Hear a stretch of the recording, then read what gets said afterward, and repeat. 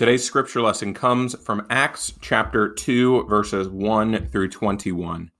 When the day of Pentecost had come, they were all together in one place. And suddenly from heaven there came a sound like the rush of a violent wind, and it filled the entire house where they were sitting. Divided tongues as of fire appeared among them, and a tongue rested on each of them. All of them were filled with the Holy Spirit and began to speak in other languages as the Spirit gave them ability. Now there were devout Jews from every nation under heaven living in Jerusalem. And at this sound, the crowd gathered and was bewildered, because each one of them heard speaking in the native language of each. Amazed and astonished, they asked, "Are not all of these who are speaking Galileans? And how is it that we hear each of us in our own native language? Parthians, Medes, Elamites, and residents of Mesopotamia, Judea and Cappadocia, Pontus and Asia, Phrygia and Pamphylia, Egypt and parts of Libya belonging to Cyrene, and visitors from Rome, both Jews and proselytes, Cretans and Arabs. In our own language we hear them speaking about God's deeds of power." All were amazed and perplexed, saying to one another, "What does this mean?" But others sneered and said, "They are filled with new wine." But Peter, standing with the 11, raised his voice and addressed them, "Men of Judea and all who live in Jerusalem, let this be known to you, and listen to what I say. Indeed, these are not drunk as you suppose, for it is only 9 o'clock in the morning. Now this is what was spoken through the prophet Joel. In the last days it will be, God declares, that I will pour out my spirit upon all flesh, and your sons and your daughters shall prophesy, and your old men shall see visions, and your young men shall see visions, and your old men shall dream dreams. Even upon my slaves, both men and women, in those days I will pour out my spirit, and they shall prophesy. And I will show portents in the heaven above and signs on the earth below, blood and fire and smoky mist. The sun shall be turned to darkness and the moon to blood before the coming of the Lord's great and glorious day. Then everyone who calls upon the name of the Lord shall be saved." This is the word of God for us, the people of God. Thanks be to God. Amen.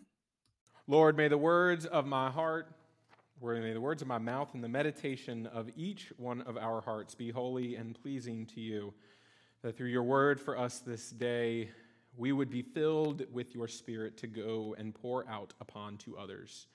In your Son's name we pray. Amen. You have your little notes page there. It has the scripture passage on it, as well as just some points that I have highlighted from my sermon as well. I invite you, as you are comfortable, you may take a pen or a pencil or whatever and put any extra notes that you may want in as you take this message into the world with you this week. In his journal entry for May 24th, 1738, John Wesley writes this entry. "In the evening, I went very unwillingly to a society in Aldersgate Street, where one was reading Luther's preface to the epistle to the Romans. About 9:15, while he was describing the change with God works in the heart through faith in Christ, I felt my heart strangely warmed. I felt I did trust in Christ alone for salvation, and an assurance was given me that he had taken away my sins, even mine, and saved me from the law of sin and death."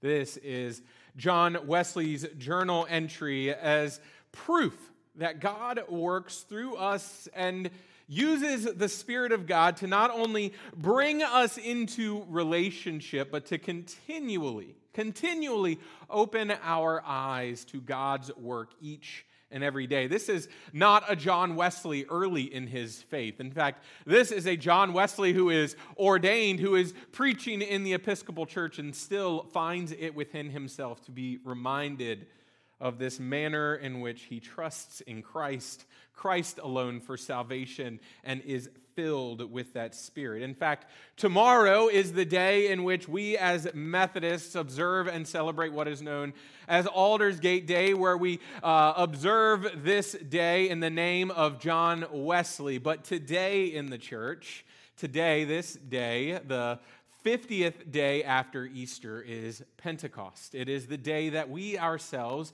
celebrate not just the birthday of the church, but celebrate the coming of the Holy Spirit. Celebrate this and observe this passage that Brenda so beautifully read for us this morning. The pouring out of the Spirit upon the disciples, the beginnings of a movement that would come to define centuries and millennia that would follow. Today we celebrate Pentecost. You know, oftentimes as a pastor, when it comes to these holy days, right? Christmas, Easter, Pentecost, these days that are often marked by one day in the year that we feel traditionally, it often befalls upon us to tell the story, right? Oftentimes on Christmas, we hear the narrative of the birth of Christ. On Easter, we hear about the resurrection of Christ. On Pentecost, we hear this story of divided tongues of fire descending upon each and every person present in the upper room and this great crowd gathering. We tell these stories. And sometimes preachers get bold and they try and dive deeper into these stories so that we may know truly what they mean for our lives today. And you know what? I think if that is more important on any day of the year, this may seem heretical, but I will say it that we most need to dive deep on Pentecost. On what is the meaning of Pentecost. Not that the other days are holy and the other days are great. And we dive deep and I mean, if you're listening to my preaching, we dive deep into the birth of Jesus and we dive deep into the resurrection. But I think diving deep here on Pentecost is such an important thing. Why? Because on Pentecost, we claim our calling as the church. We claim our identity as the church. We learn what the church truly is here on Pentecost. That is what this day is about. I loved this excerpt from a commentary that I read this week. She said, whether Pentecost is the birthday of the church, the beginning of the church, or as some argue, a broadening, the opening of doors to include all, either way, it is about building community. Building community. Being filled with the Spirit is the ultimate expression of what Pentecost is about and is the ultimate expression about what Christianity is about. Right? Why do we gather together here? Why do we come into this space to worship and praise God other than be filled with God's Spirit? So that we can go and fill others as we go out into the world so that we can then return to this space. Knowing that we come here and we celebrate, we will be returning to be filled as well. It is in this constant flow of the Spirit that claims us, that calls us, that not only introduces us to God in Jesus Christ, but invites us to encounter Him each and every time we come through those doors. Each and every time we come into this space, and then each and every time we go out into the world, we take that with us. And so as we dive into this passage, what is that insight about identity and authority that we learn? We learn the importance of the church. And more directly, why the church plays such a key and vital role in the building of the kingdom. That same commentary, it talks about that building of community. It's about making connections. It was building up the body. Pentecost, this is what the commentator says, Pentecost is about the church being church. It reminds us that this is a small world, and wherever we go, we are likely to find members of our family gathered around the living word and the winds of the Spirit, a Spirit that is poured out. What a wonderful testament to what we witness right here in this passage of Scripture. You see, because think about this passage of Scripture. Think about what is happening here. Grab it. You got it in front of you, and you can see it there. Think about what's happening, right? The disciples have been gathered in that upper room. They've been gathered for 50 days, right? And last week we observed that they watched Jesus ascend to heaven. So now not only are they gathered, but they're gathered without the one who brought them together. And then, as they are sitting there, as they are praying, as they are discerning, as they are contemplating, there is this loud rushing wind. And there are these tongues as of fire that descend upon them. And then they all start speaking languages that seem foreign to each and every one of them. And then there is this great crowd that hears this cacophony of noise and is drawn in to hear about the power of God.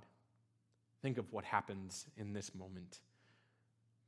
This is not a moment meant for only a certain group of people. No, this moment is so big, so loud, so powerful that it could not be contained in the upper room. That it brought people from far and wide to come and to hear. Even those outside the assembly are drawn in to come and encounter. They hear the commotion. They are intrigued by the events. And then they are witness to a sermon in and of itself as Peter preaches. And today we just listened to the first part of that sermon, the 17 through 21. Peter is just getting going. And so when you go home today, if you want to read the rest of Peter's sermon, continue on in Acts 2. Because Peter gives quite the doozy, inviting these people to consider who it is that is giving them this message. It is a broadening of our understanding. It expands our understanding of church. It is what opened the disciples and those present in the upper room to be filled with the Spirit. And it is what those outside of that gathering are drawn in by. And then it is what brings us into community together here and now. You see, the cool thing about Pentecost, the cool thing about this, is that there is no space, there is no place, there is no time. This is just the beginning. You see, the writer of Acts here, Luke, he identifies Pentecost. In fact, actually, Pentecost is a Jewish marker. Pentecost is actually the marking of 50 days after Passover. And the writer here of Acts, Luke, uses this as a time marker for us as Christians to kind of note when the Spirit comes. But when we look at what happens in this passage does not become defined by place or space or time, because we begin to see the way in which the filling of the Spirit becomes a constant embodiment of our calling from Christ. We as readers see it as an invitation to embody the nature of the church that we explored in last week's message in the Christ's ascension. And as we look and we see, it is a calling. It is a calling to be a new kind of people. And it is a calling that transcends all that we try and put in the way. This leads to this language of barriers that we have in being the church. And if we look at this passage, we see the most present barrier for these people becomes language, the way that they speak to one another. In this time, for those who may be familiar with Israelite history, you'll remember that a couple of centuries before Jesus, the Israelites come back from the Babylonian exile. But the interesting thing is that not all of them come back into Israel. Not all of them come back to Judea. Not all of them come back to Jerusalem. And they enter this period called Hellenism, where the understanding of Judaism is spread out all over the known world.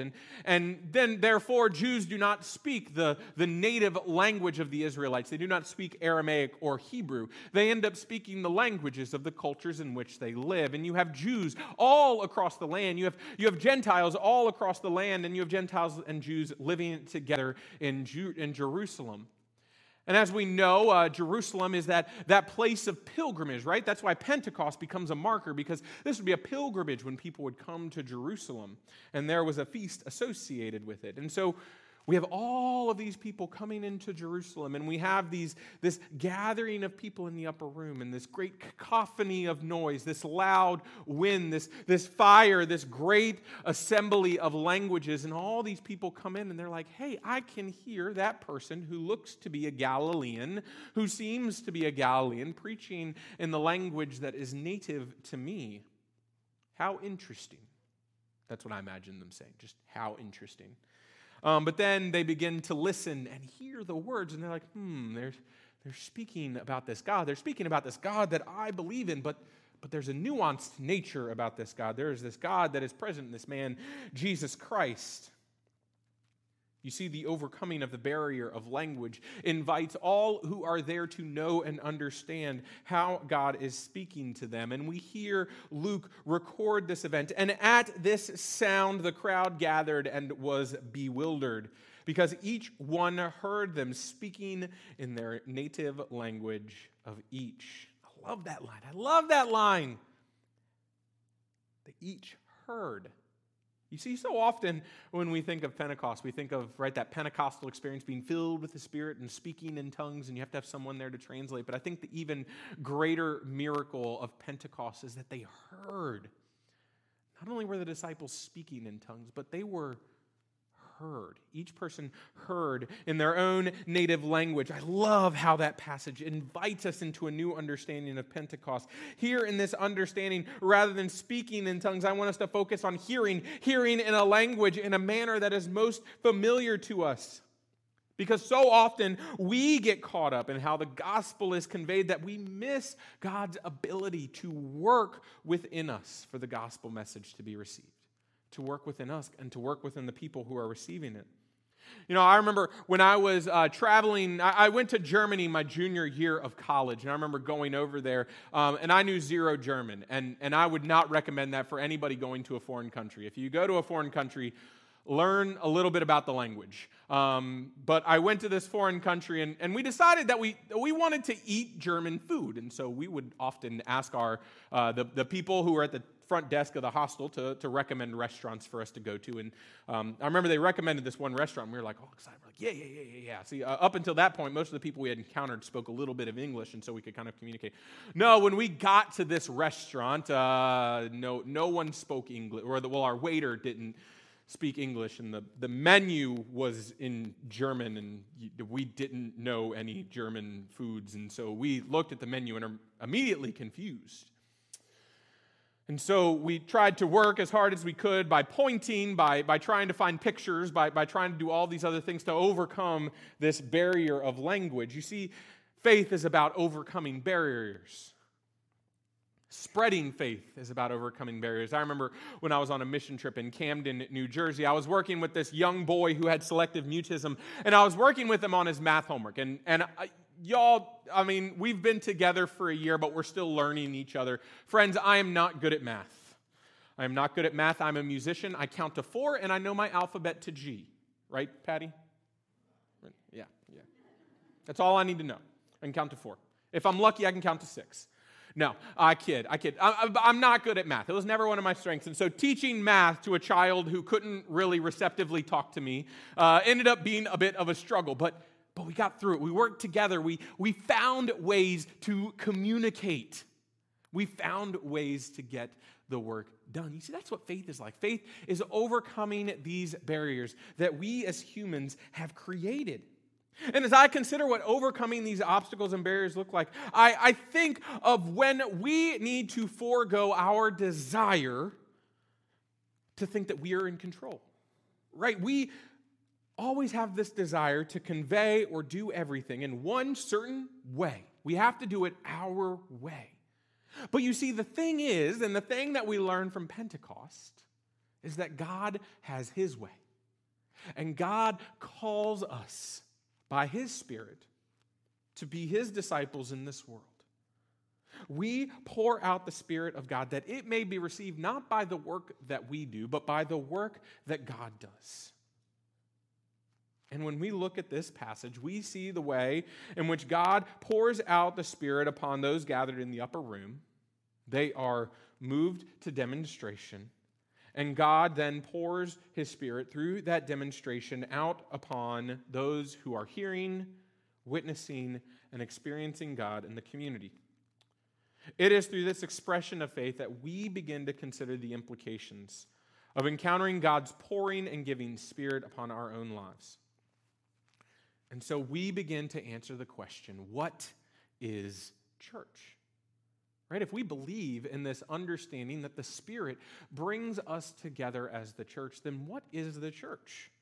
And as I mentioned last week, the first way in which we understand the church is that the church is the body of Christ, with its authority derived from the many in which God pours the Holy Spirit upon. And so we are the church because we are many, because we as many make up the one body of Christ. And we are blessed and anointed to serve and to be a community together. Now, let me clarify here that this is not to say that the church is blessed in the way that good things always happen to us. I think we sometimes get in that mindset that we think that just because God blesses us, that means we will constantly have good happen in our lives. I think there is good that happens from trusting in God, but rather the church is the primary tool of discipleship in the community, and our blessing is the anointing in which God gives us to go forth. That is, our blessing is the nature in which God is always with us. And God helps us. And in those bad times, right? In those bad times, in those tough times, that God is blessing us through God's presence with us to get us through those bad times. Notice in this passage the nature that communalism plays. It is the body as a whole that becomes the primary image of God in this passage. And it is the collective whole of another body that receives the word. And it is within community. And if you continue reading on in Acts and you read to the end of this second chapter, you'll read that line that says, "And that day 3,000 were added to their numbers." I wish in one sermon I could bring 3,000 people to faith. Clearly, Peter is a great preacher. But when the Spirit of God flows forth from our communities, the language of faith is presented and understood throughout creation. And we truly believe that. That it is the Spirit of God that brings us together. We are many different people. We come from many different places. We come from many different feelings, many different identities. And yet we come together here, filled with the Spirit, praising and worshiping God.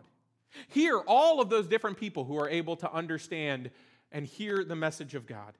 Parthians, Medes, Elamites, residents of Mesopotamia, Judea, Cappadocia, Pontus, Asia, Phrygia, Pamphylia, Egypt, parts of Libya belonging to Cyrene, visitors from Rome, Jews and proselytes, Cretans and Arabs. Brenda did not ask me when she was about to read this. Just every year, don't worry about it. Every year I always get someone, "How do you pronounce this one?" Yeah.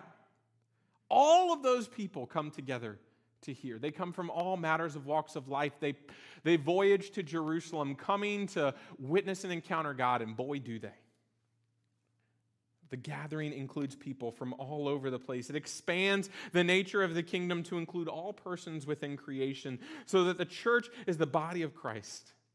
And in that, we encounter the diversity of Christ. The church looks to the ends of the earth, to what it means to collectively be community together. And it's the exact opposite of what we see in the Old Testament, right? When we look at the Tower of Babel, the story of the Tower of Babel in Genesis 11, this is the opposite, right? In the Tower of Babel, they were scattered, given different languages. And here, they are reunited as the body of Christ. If in the Tower of Babel, the barrier of language in the kingdom is told, and we are shown the nature of diversity across the world, then in the events of Pentecost, we are shown how that barrier is removed, how God can work within us despite our differences.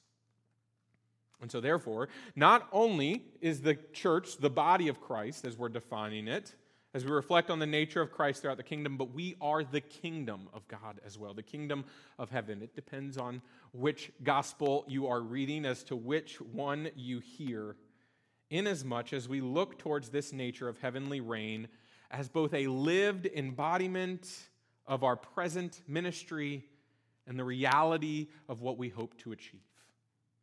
If the body of Christ calls us to diversity in the way in which we reach out and serve in our community together, the nature of the kingdom of God shows us how to do such things and what it looks like. We live as disciples of the kingdom and create within our community the nature of care.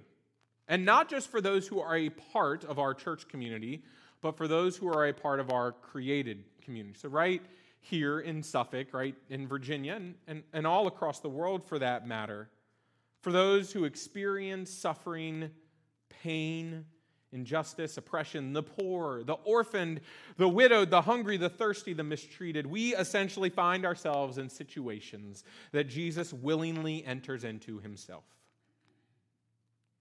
We find ourselves having difficult conversations, and we find ourselves standing with and helping those who need it the most.